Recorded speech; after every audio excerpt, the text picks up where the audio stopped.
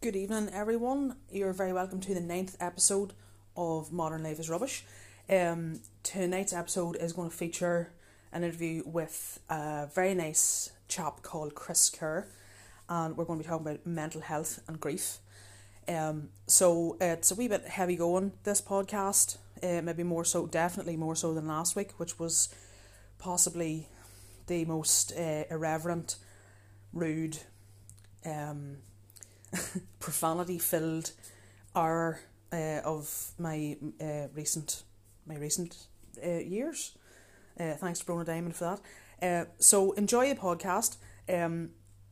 If there are themes in it that, now I won't want to say trigger's not the right word, but if you feel that you want to reach out as a result of the podcast, make contact with me or speak to your GP, make contact with Lifeline or PIPS or Cruise Bereavement, and you will get the help that you need there.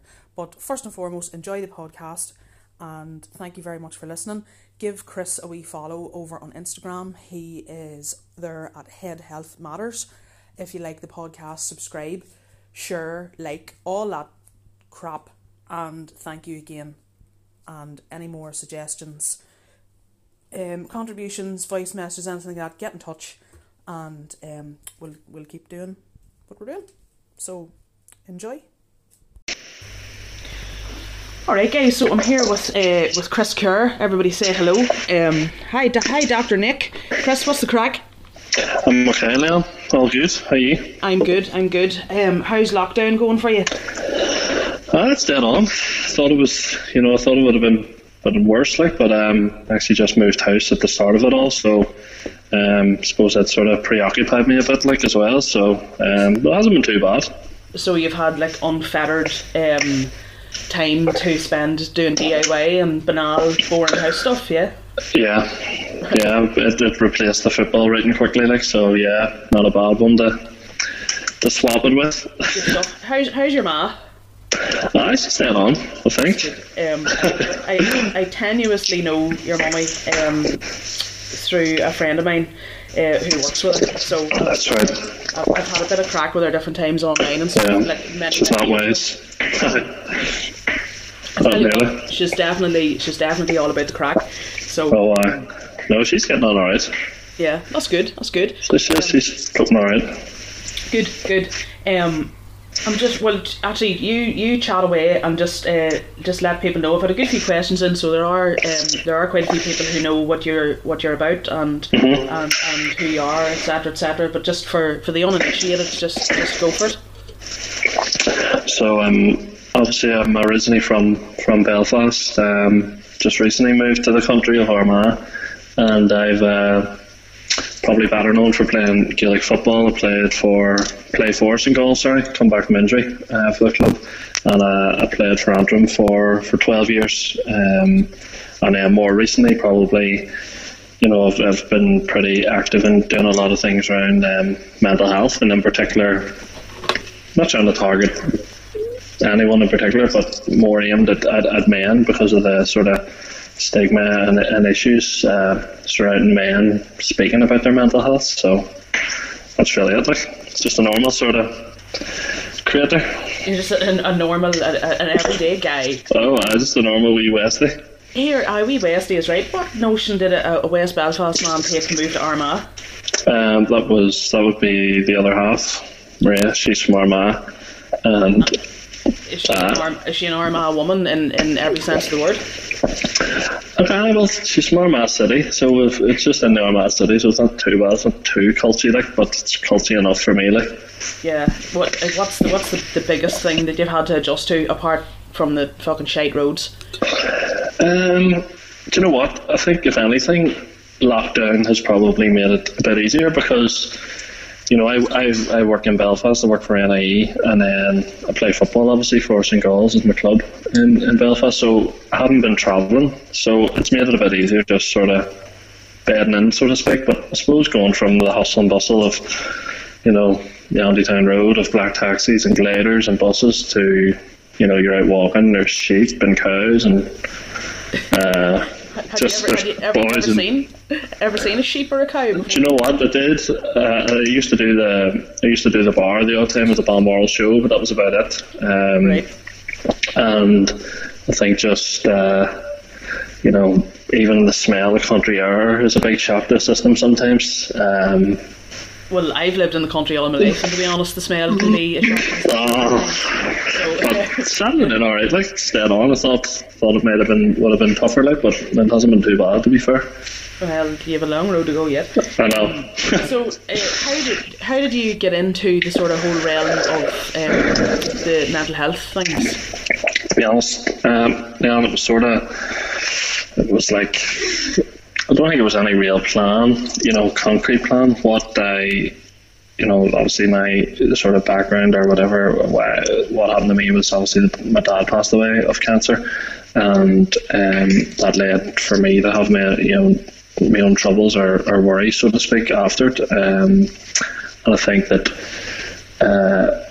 I think once I attended like CBT counselling and counselling, they were like, why don't you keep a journal of what happened? So I sort of kept a brief sort of thing of the whole sort of time of it. And just 2 years ago, or over 2.5 years ago, after a lot of arguing with myself and sort of,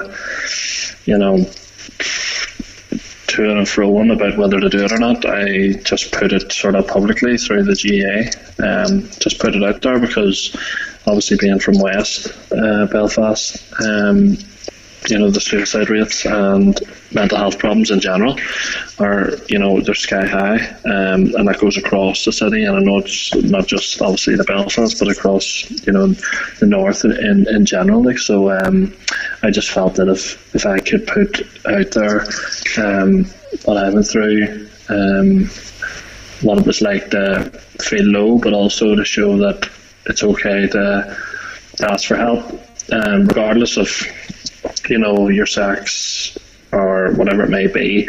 I'm 6'4", 16 stone, Gaelic footballer, so like, there's nearly like a machoism that goes with that. So just to show people that you don't have to bottle it up, and if anything, it's a show of strength that you actually go and want to get help and come out the other side of it, and that's what I've done. And it's not like trying to be a hero or trying to act a big lad. It's just more or less that a lot of people have spoken to me saying of addiction problems or financial breakdown or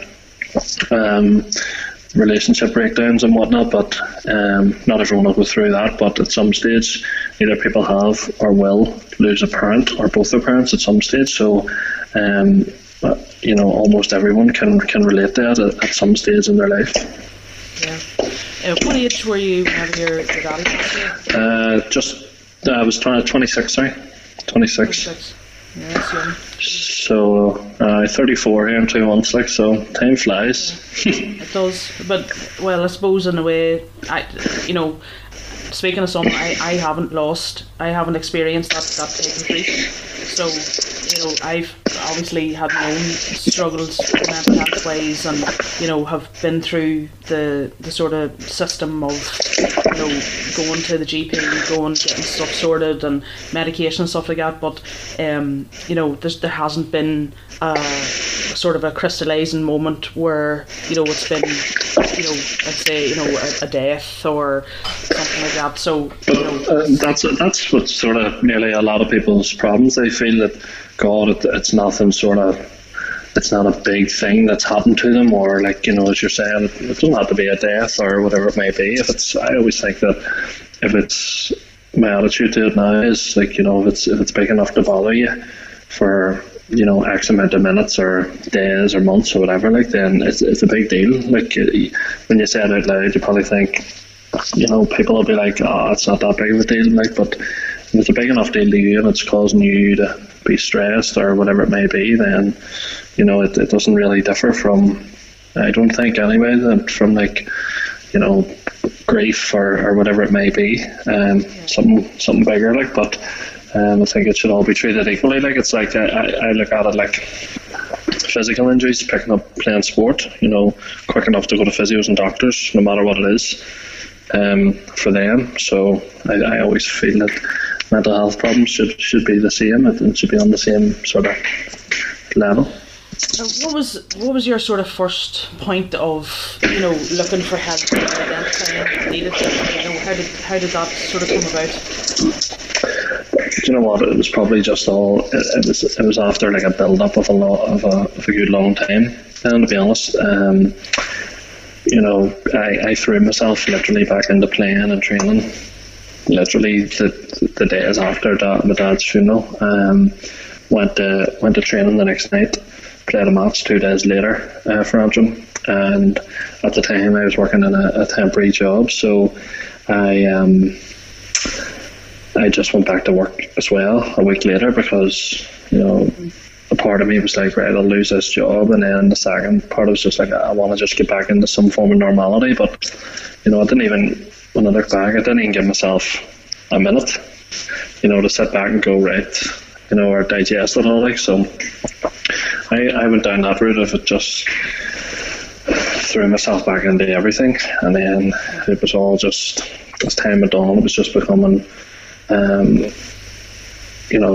just everything. You're becoming irritable, going through different phases, really angry, really, then you'd be really emotional, really sort of depressed and low, where you didn't want to go out or speak to people. And then that was just all, plus the hardest bit was but like you mentioned about my man, like in the changing room or in around the team, I'd be would have been remembered as a joker, messing about, always the centre of the crack. So having to keep that front on and putting you hear people saying, putting a mask on and pretending everything was okay, that was a massive strain in itself. So it all just sort of came to a head. Probably, I would say maybe 9 months after Dad had passed away, being out after one of the matches, and woke up the next day hungover, and boys in around my age were all off work, and organised a bit of a Monday club type thing. Went out on the drink again. Knew I probably shouldn't have, but it was easier to agree to go than explain to 8 or 9 fellas the way I was feeling. And I was just like, right, I'll go along. But all along it was just like, I need out of here. And in loads of ways, like, in the build up to that, it was becoming more and more sort of dominant thoughts that, like, I didn't want to be here, really, to be honest. When I was trying to think of ways, I never tried anything or done anything to myself, but it was becoming more and more that I was like, how can I make this look like an accident, that I've tripped and fell out in front of traffic or into water or something, or crashed a car and it looks like an accident. But this was constant. Like, this was nearly becoming the most dominant thought I had, and it's just like, I need to do something about this. And I'm quite active on Twitter, like, before sort of Instagram, and came across the Gaelic Players Association, their confidential helpline number, and just I rang it. They have a number for northern players and obviously for southern players, and I kept ringing it and hanging up. Kept doing that a few times. The operator probably was like, what sort of maniac is ringing here and not speaking? But one of the last times I just let him speak back, and just sort of even saying it over the phone to a stranger how I was feeling and that I wanted to do something about it was a massive relief off my shoulders, like. And then that sort of kick-started going. They had me set up with a counsellor within 2 days, so I was lucky in that sense too. Yeah. Sometimes, I know, like, sometimes there's something nice about speaking to a stranger or somebody that's outside of your situation. Yeah. Because there's like, obviously people say you speak to a good friend and a good friend won't judge and will just listen to you and yada yada, and that is true, but you sort of subconsciously in a thought in your head that somebody is judging you anyway, even if they're saying they're not. Yeah, but it's I know it is daunting speaking to a stranger, but there's some kind of there's something comforting about it too, that you sort of they're there just literally to listen, and that's what they do. You know, it's a good thing, like big time. And the way I sort of was like, you know, you don't have to hold back, or you don't have to sort of be a certain way around friends or whatever it may be that you would have been. So it was, and the same was with when I went to the counselling too. It was the same, you know. Initially, the first session again, struggled to win. Was sort of fighting with myself to make up an excuse not to go in, and then I just eventually went in, and the guy ended up being big into Gaelic football, so for like 55 minutes of the hour spoke about football. And then just sort of threw in at the end how I was feeling and why I was there, and I think gradually each time I went I was saying more and more, and then, you know, it helped a lot, like. Well, it must have took a lot of balls to use to do that. So you know, it is good, and I know I speak to a lot of people, you know, day and daily who are at that sort of point where they realise that they need help, but they're just not. You know, they're just trying to take that step into, you know, sitting down and talking about things, and, you know, it does take a lot of courage, like, but it's the way, I think it's the way to go. Yeah, and it's definitely the relief you'll get from doing it. You know, if anyone's listening that's sort of feeling that way or in that predicament, like, you know, the relief is like, you know, you feel like you've lost a stone in like minutes, like, from just saying it out loud. You're just like, Jesus, I don't have to, I'm not keeping this just in my own head, like, you know, if someone else is, you know, is listening to this and has heard me say this out loud now. So. And did you make contact with your doctor, or I did. I done it the sort of other way around, like, so I went to counselling for about a year and 18 months maybe, and it was sort of, it got me to a stage, but every so often it was still sort of flaring up, like, you know, I was feeling like shit basically, you know, and I probably struggled more with anxiety than I did, you know, there was probably a good stage where it was you know, depressed, like, in terms of, like, you hear that a lot, like, you know, it's depressing or whatever, but I mean, like physically, you know, couldn't get out of bed, making excuses not to go into, like, work and different things, like, so it was just constantly coming up, and I think at that stage there was the only real stable thing I had sort of going for me or in my life was playing football, you know, and that was a good escape too, because for an hour or two I could go and just forget about things and just go and play and go and train and just forget about it, like. So I went to GP and was like, right, I want to try something different, like, you know, to see if we get to the bottom of it, and tried medication, tried it for a while, you know, to be fair, it didn't really work for me, but I know people that it works a treat for, like, you know, it works really well for, so I would never say not try it, you know, everyone's sort of different, but it just didn't work for me.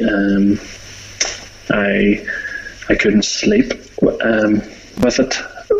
When I tried medication, it was making me, I was nearly like, I was like a newborn baby, like, you know, my days and nights were mixed up. Like, I was wide awake at night and nearly borderline sedative during the day. So, like, I just always felt so tired and lethargic, and during the day and work, and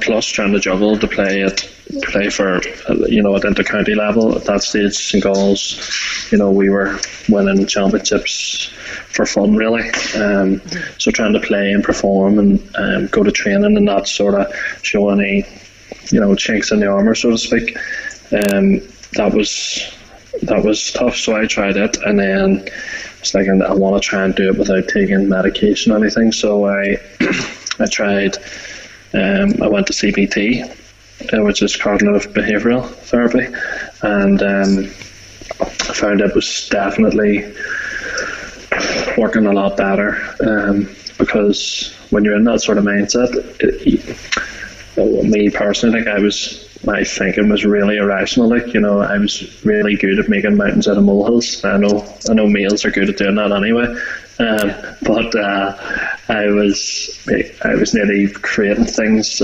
making things up, things that weren't even happening. Nearly making them, forecasting that they would happen, and just getting yourself in a terrible state of panic and just. Well, anxiety, itself, sort of, I would find would help that sort of feeling of foreboding along, or that irrational thought, because as you have a physical sensation with anxiety, it's just like a perfect storm almost.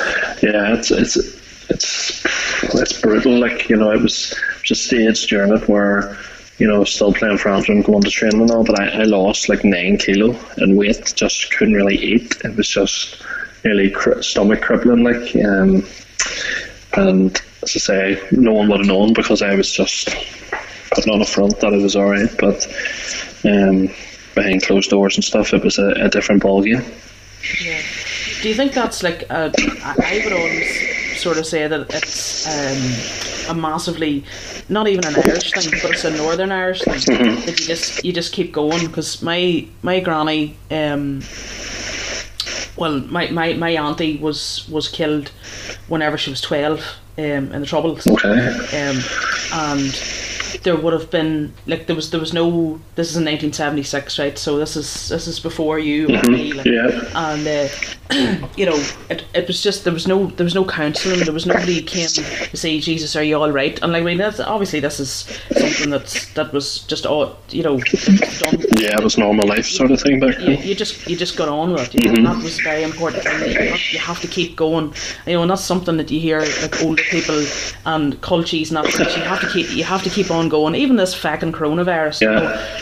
People are saying, well, what do you think of this? And do you think is there going to be a second wave? And you just have to keep on. You have to keep on going. Keep hammering away. And I would be I have keep going. Stamped on my coffee cup, because there's a part of me does think, yes, you do have to keep going. You have to, even fake it till you make it, in a certain sense. But I mean, there does come a time when keep going it is an option. Yeah. It's not the best option at all. You do have to stop and sort of take stock and look at a different way of doing things. Yeah, when I think back, I played a match 2 days later.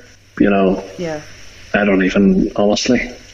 And it's not even the odd sort of it's not even the odd sort of drama to the whole thing, but I literally can't remember much of that match, and it was just pure adrenaline. If a nearly 34-year-old could speak to a 26-year-old me and say that, you just say sit this out, but I was hell bent on playing, and then got a tooth knocked out during the match. Obviously, the concentration levels were all over the place. So it was just stupid. And as you say, keep going. I thought that was the best way to do it. Was just keep going and try and be as normal as possible, as opposed to going, do you know what? Sometimes just putting the brakes on and just taking sort of stock of everything, and sometimes you need to do that as well. Yeah. Well, here to lighten the thing a wee bit, what possesses anyone, right? Now, my GAA career was not glittering at all, as in I was the only girl that played football in a school that had about 60 pupils, and it was more to make a point than anything else. She was the best player in the school, well, pretty much. So, and plus I'm a short arse now, so I think I was 5'4" whenever I was in P6, P7, and that's when it ended. That's when my growth spurt just began and ended, so I was an awful hooer for playing football and stuff like that. But what on earth makes someone want to be a goalie? Do you know what? I don't know. I started off playing out the pitch, as probably most people do. But from no age, like I was always vertically challenged. You know, I was always tall, beanpole. Yeah. So from started off wee bits here and there in the goals because I was the biggest in the team, and then probably around like under 10, under 12, I was continuously being put in goals, and then I obviously I thought they were putting me in nets because I was shite out the pitch. They said they didn't, like, but when you think now, like, they definitely were. And I used to go home crying to my man all the time and wanted to pack it in, and then, you know, just started probably enjoying not chasing people. Like, you know, I was doing goals in soccer. You know, I tried everything when I was young. I was played Gaelic, hurling, soccer, went to karate, and judo, tried Irish dancing, tried everything. But it was like it got to the stage where I was just playing Gaelic, soccer, and hurling. And in Gaelic and soccer, I was a goalkeeper. So, and hurling, I was running out the pitch, and I was just like, do you know what? This is shit crack chasing people.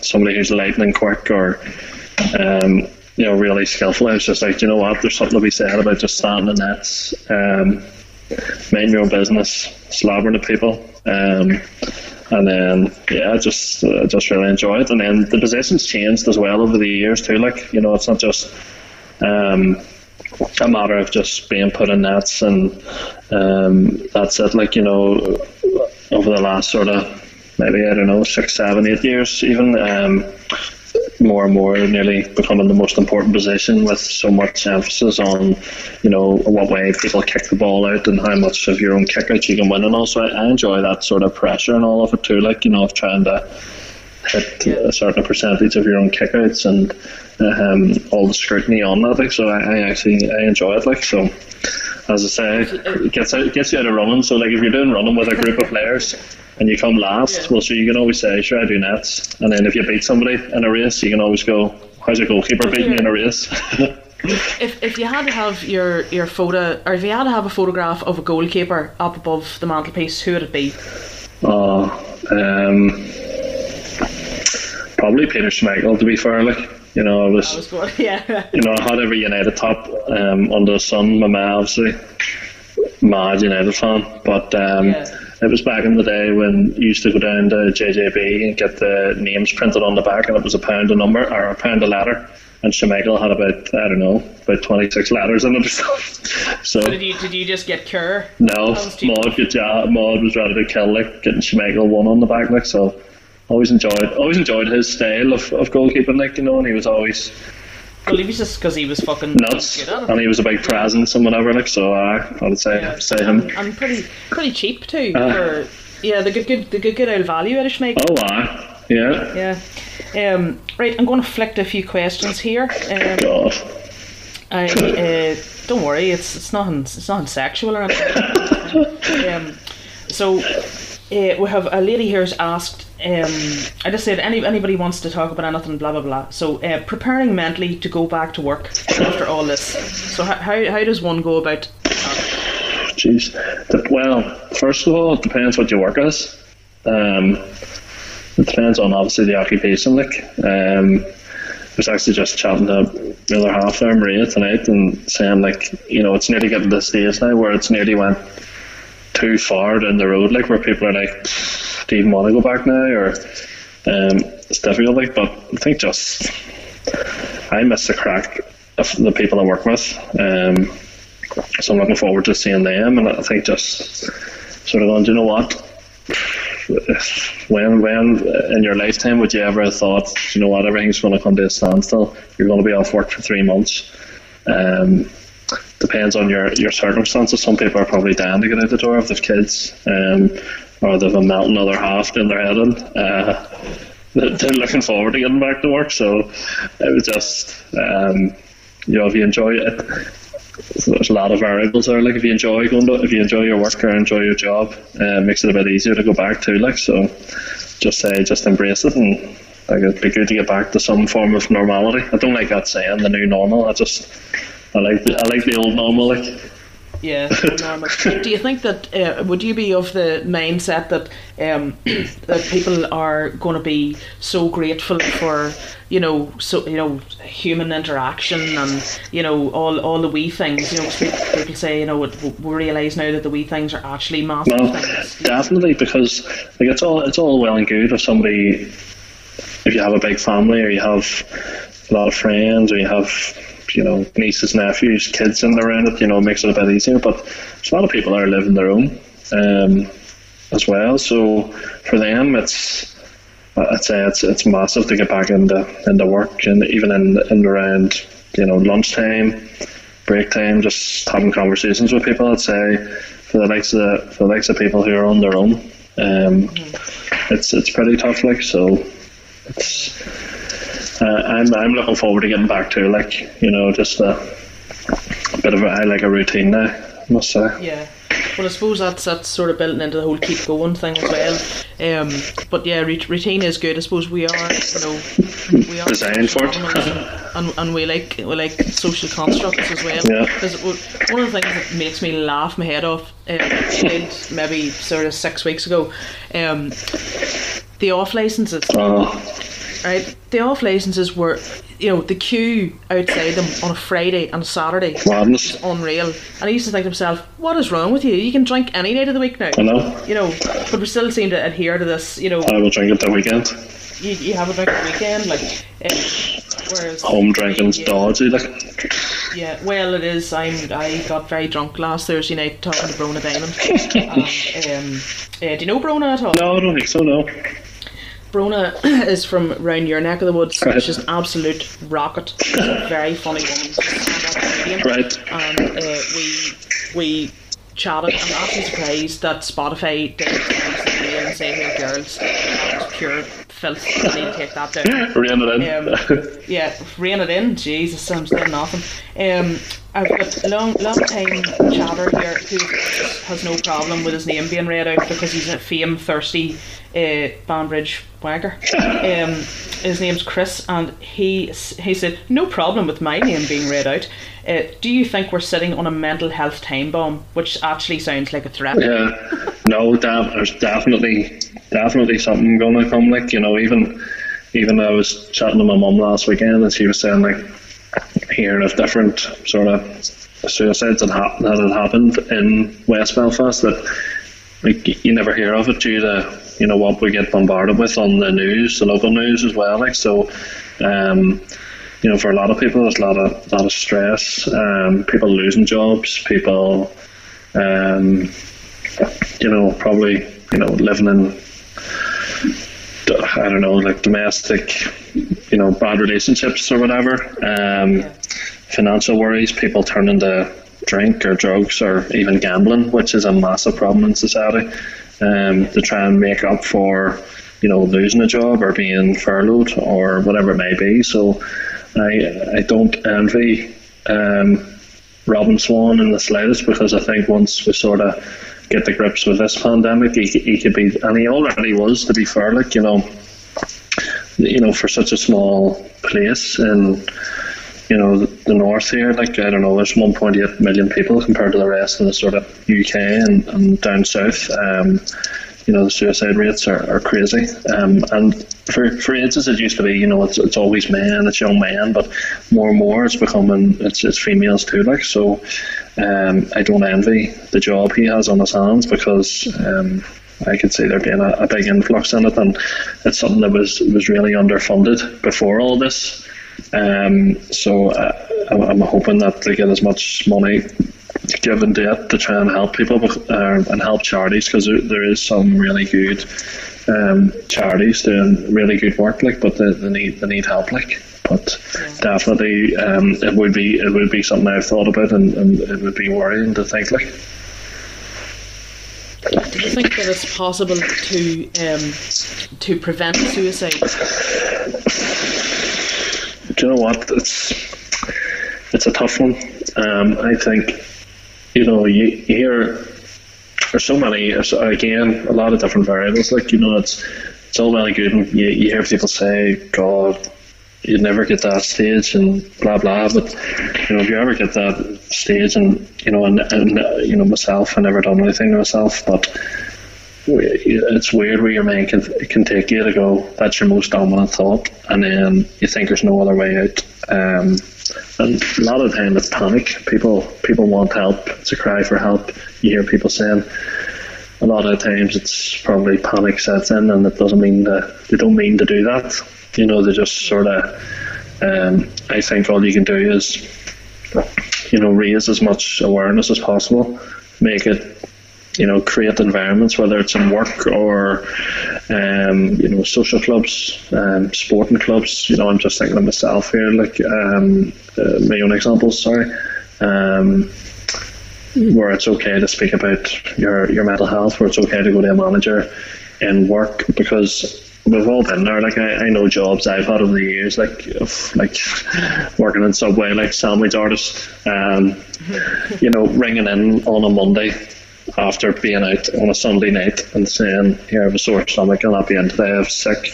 Your managers would have been, Kerr, I hope you're okay, and let us know if you're going to be in again on Tuesday or something, or whatever it may be. But I think the big sort of stigma is if you rang into work and said, look, I'm not feeling great between the years. I don't know if we're at that place yet. I know a lot of workplaces sort of more up to date with and take it on board. A lot of old school type jobs or managers would be like, give yourself a shake, come on in.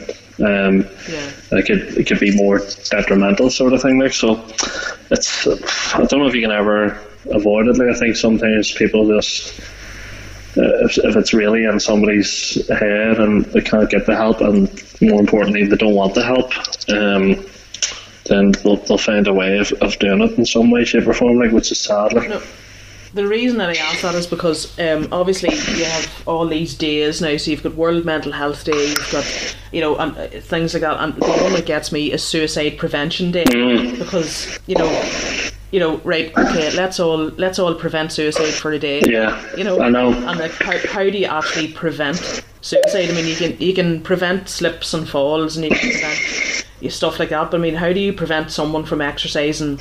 No, it's what's in their mind, or what's in their heart. I know, and again, it's so easy, like, to access things now. Like,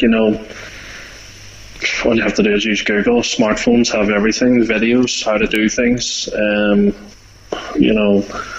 And again, like society as well. There's more and more the likes of drugs. People coming on downers. I mentioned it earlier. One of the biggest issues that I've had people speaking to me about is gambling. Gambling is so ripe in our society. It's so accessible now. It's not just a matter of walking into bookies and filling out a sheet and handing your money over the counter. I mean, it's on our phones, our tablets. It's before people know it, they can run up serious debt, and the panic and they feel there's no other way out, or can't make payments and stuff like. So it's just, I think those days are probably, as you're saying, I don't think you can prevent it, but I think that more the word is awareness. You can make people aware of the helplines, and showing people success stories of people getting help and coming out the other side of it, that it doesn't have to be the doom and gloom of, God, we have 300 suicides a year in Northern Ireland, or what about showing the people that went, I want to go and get help, and now look at them and how they're living. So I think it's just how a broadcast is. I suppose it's a bit like what you had said about COVID-19, where obviously it's very sad that people have lost lives, and the numbers we've had, but many people have actually come out the other side of it, or you've seen success stories of it. So I think, yeah, that's a good point. I mean, it would be an interesting statistic to not to churn out, but to release, to say, well, X amount of charities or X amount of services had so many users, and it would be a more positive sort of way to look at it. Every year it's in around the 300 mark where people, and it works out one a day. but many people have actually went and got the help and maybe turned their lives around. Maybe they went into counselling, they had no job or whatever, and they've got a job, house, and living life to the full again, like, because it's a fine line between both. I think it's just trying to make people aware that you don't, if you hang in there and seek the help and go and get the help, because it's all well and good, I think, people saying, ring Samaritans or ring X, Y, and Z. I think a lot of the time people need to want the help too, like, and they want to make a change for the better, like, so that's massive too, like. I've got another question here. I'm gonna rattle through here because I'm conscious that you probably have to go and do some burpees or something. I do not, so I don't have to run or move after people. In a social media dominated world, how can people deal with public name and shaming / rumours, etc.? The impact of this on mental health is huge.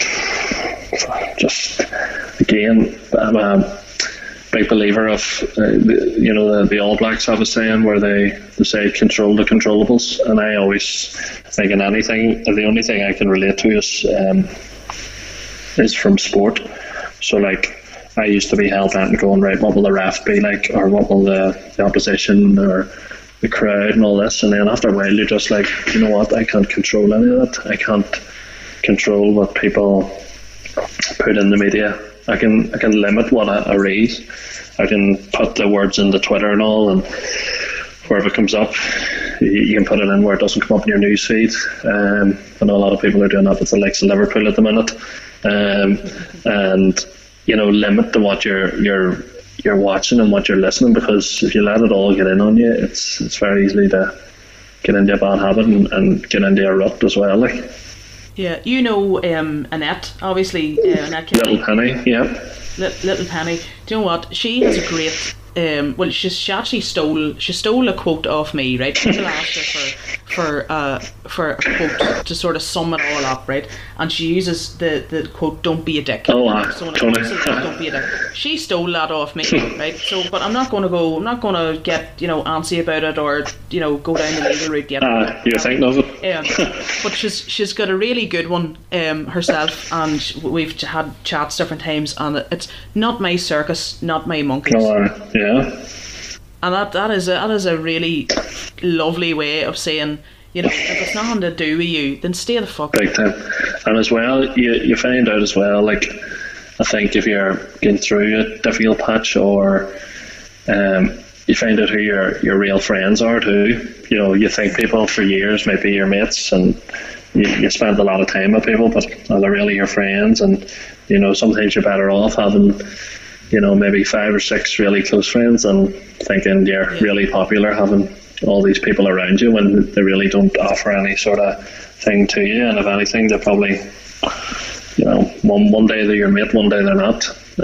So quality and quantity, big time. And yeah, I think you learn that maybe as you get older too. So age and wisdom. I have more than you do. Right, I've got one very specific one here. So this lady said, as an aunt to 3 young people, I am incredibly aware of toxic masculinity and its impact on mental health for everyone. What steps does your guest feel the GAA could take to lead the country in battling toxic masculinity in sports and wider society? This is I told you it was specific. Starting with their youngest members. So what do you think of that? I think my signal's bad. What are you joking?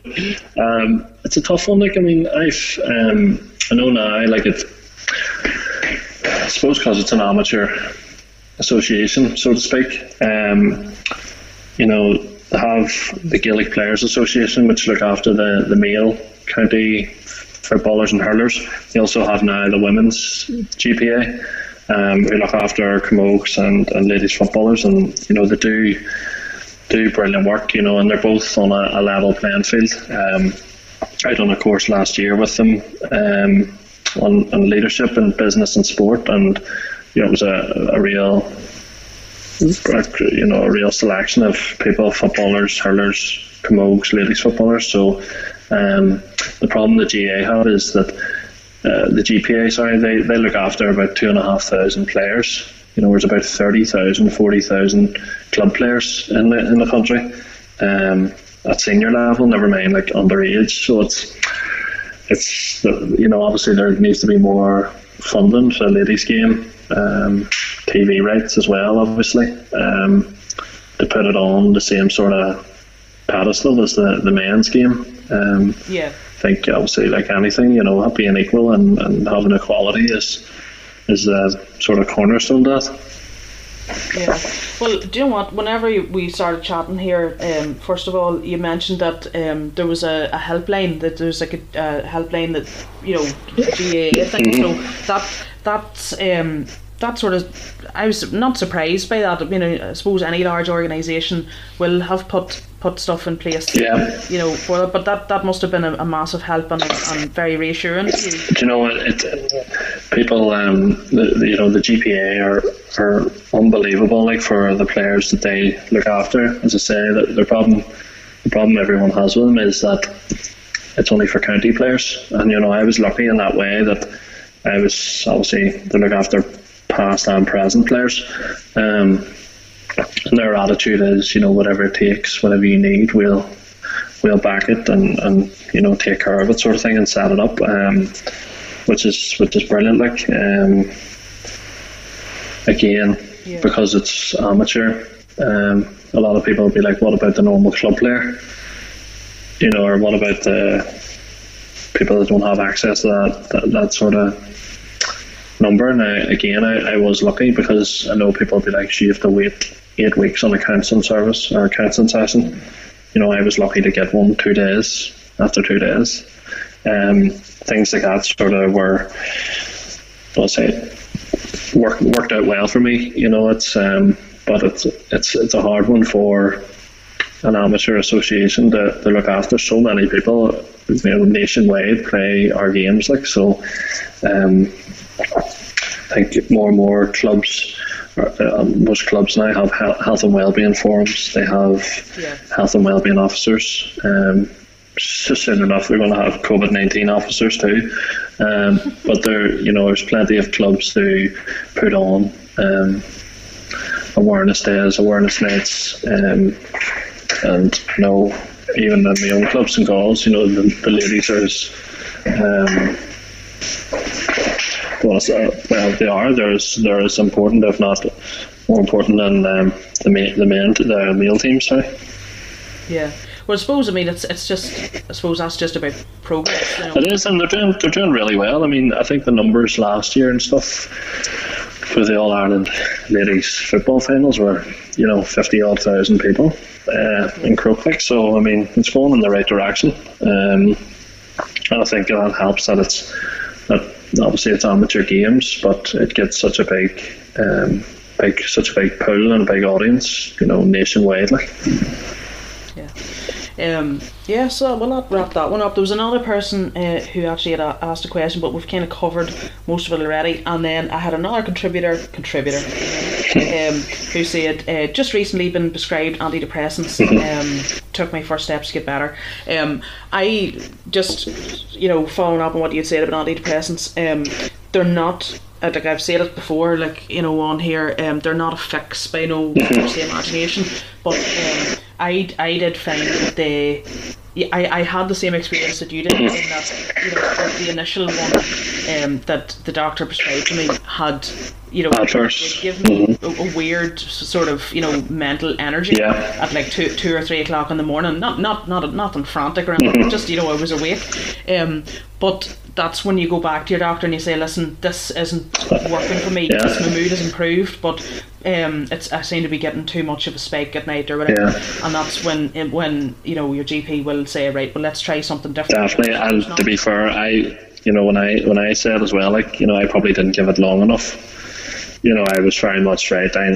Nah, that's not for me. You know, sort of, I was just probably frantic, just going, nah, I want to try something else. Like, well, I mean, it is like, you know, they do say, you know, it takes six weeks. You know, but 6 weeks is a long time for people. Long amount of time. Whenever, you know, if you're battling demons, yeah.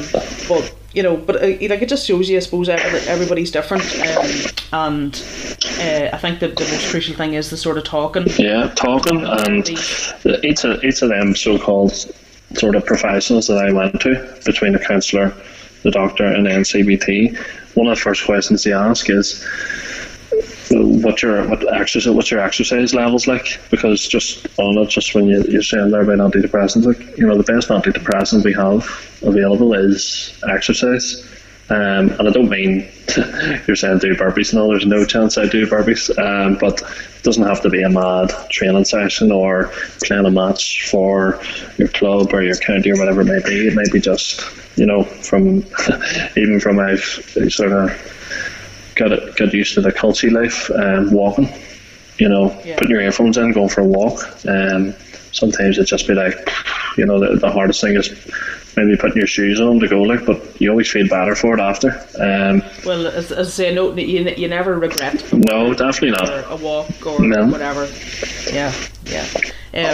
So what's happening with you then? The Head Health Matters. That's your handle on Instagram. Yeah.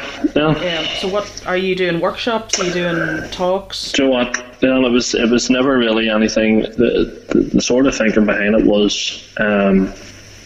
Well, first of all, I came across, obviously, I know social media gets a bad light of, like, people comparing themselves, and it depends what way you use it or what way you sort of approach it, I suppose. But I came across a helpline through social media, so I was grateful for that. You're able to read more things online, whether it's travelling to and from work, whether it's just sitting about the house or whatever it may be. We're all on our phones a lot more, so I suppose I just started that page. Do you know what? Actually, I done my cruciate ligament in my knee last year, so I've had an operation in September. I just thought, do you know what? I'm gonna just start doing this, and there's no real. I don't have a concrete plan. I don't have like something like. I wouldn't call myself like blogging or anything. I just sort of share things at different times, or if it's quotes or pictures or whatever it may be. Just especially during all these times where people are confused and out of their routines, and maybe getting it tight, and where they just go, do you know what? That's what I needed to maybe read something like that today, or whatever. And I think if people can relate to us, and they use that to go and get help themselves, then that's the only real thinking behind it. In terms of going and speaking and stuff, anytime clubs or I've been in businesses. I even went the GPA brought me to Brussels last year to speak at European Parliament for them. Again, as I say, it's probably wise because it's so relatable, because it doesn't matter if you're like, when I was in that room in Brussels, there was people from Germany, Belgium, I don't know, all over Europe at the time, and I think they were actually panicked initially when they heard someone from Andersonstown was coming, and they were probably worried that I was going to start speaking about Brexit and what way we were thinking about that. But it doesn't matter where you're from, but people in that room had lost parents or as well, so I think a lot of people can relate to it in some way, shape or form. Probably the overwhelming message I got back when I done that was, when I put that blog out initially, was a lot of people were like, I felt like I wrote that myself. And as you say, Irish people in general very much just go, do you know what, just get on with it. And people have said to me, it's taken me maybe 20 years to actually deal with it, or to actually go and get help or speak to someone about losing a parent or losing someone in their life. Like, so that's a real. I don't really go and I wouldn't go around sort of seeking to go and speak to places. I maybe should probably do that more, to be fair, but to go around more places. But I just sort of, if someone asks me to come and speak, then I'll go. Yeah. No, well, listen, I'd be highly surprised if I don't get a lot of messages whenever this goes out from people who will have found this helpful. So maybe that is something to look at. You could get your ma to be your role. You're talking about Spotify. You'd need the cops and the guards would have to be involved necessarily. Not at all. Just to wrap up, and this probably hasn't been the latest podcast, but sure, fuck, it's done now. What advice would you have for someone who is struggling with grief?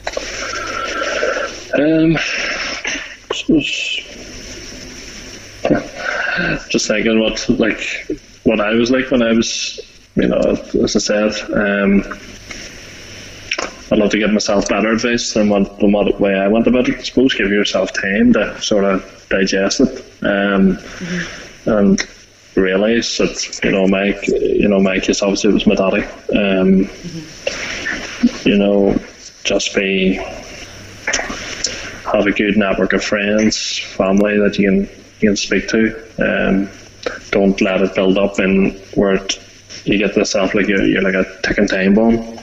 Don't let it get to the stage where it all just sort of explodes and then you feel like it's just overwhelming that basically you don't want to be here, or you want to take your own life because you don't want to feel that way anymore. That they ask for help when you need it, and obviously if you need the help and you want to get it, then you will get better. And listen, you probably never you don't. Well, I know I probably won't. You don't get over it, I don't think. You just learn to live with it a bit better and manage it a bit better. And someone said to me when we were playing for St. Galls years ago, a good friend of mine, and I wasn't even at that stage. I hadn't lost anyone at that stage, but he always used to say, do it for those that can't be here. So I changed my thinking to, instead of being upset that anything I do or anytime I play, and I'm trying to make my dad proud. So I suppose trying to turn it on a flip side, on a positive is a big thing too. Okay. Listen, Chris, I'm going to leave it there. No problem. I really, really appreciate you taking the time to have the crack. I hope that Armagh is as good to you as Hammerstown has been. And for all of you guys that have been listening to this, give him a wee follow there. Head Health Matters. He'll be on my Insta as well. And please God, whenever you get sick of looking at sheep and cows in Armagh, come to Newry and we'll get you a coffee. Yes. Well, yeah. more cows than sheep, maybe. No problem. Definitely will. We'll get a coffee and a crack, and hope you get back to football and all those things. Yes. Whenever all this nonsense. Looking forward to it. Yeah. And tell your ma I was asking. I will indeed. No problem. Right, yes, sir. no bother. Thank you so much. Okay, see you later. Bye bye. Take it easy. Bye Bye bye.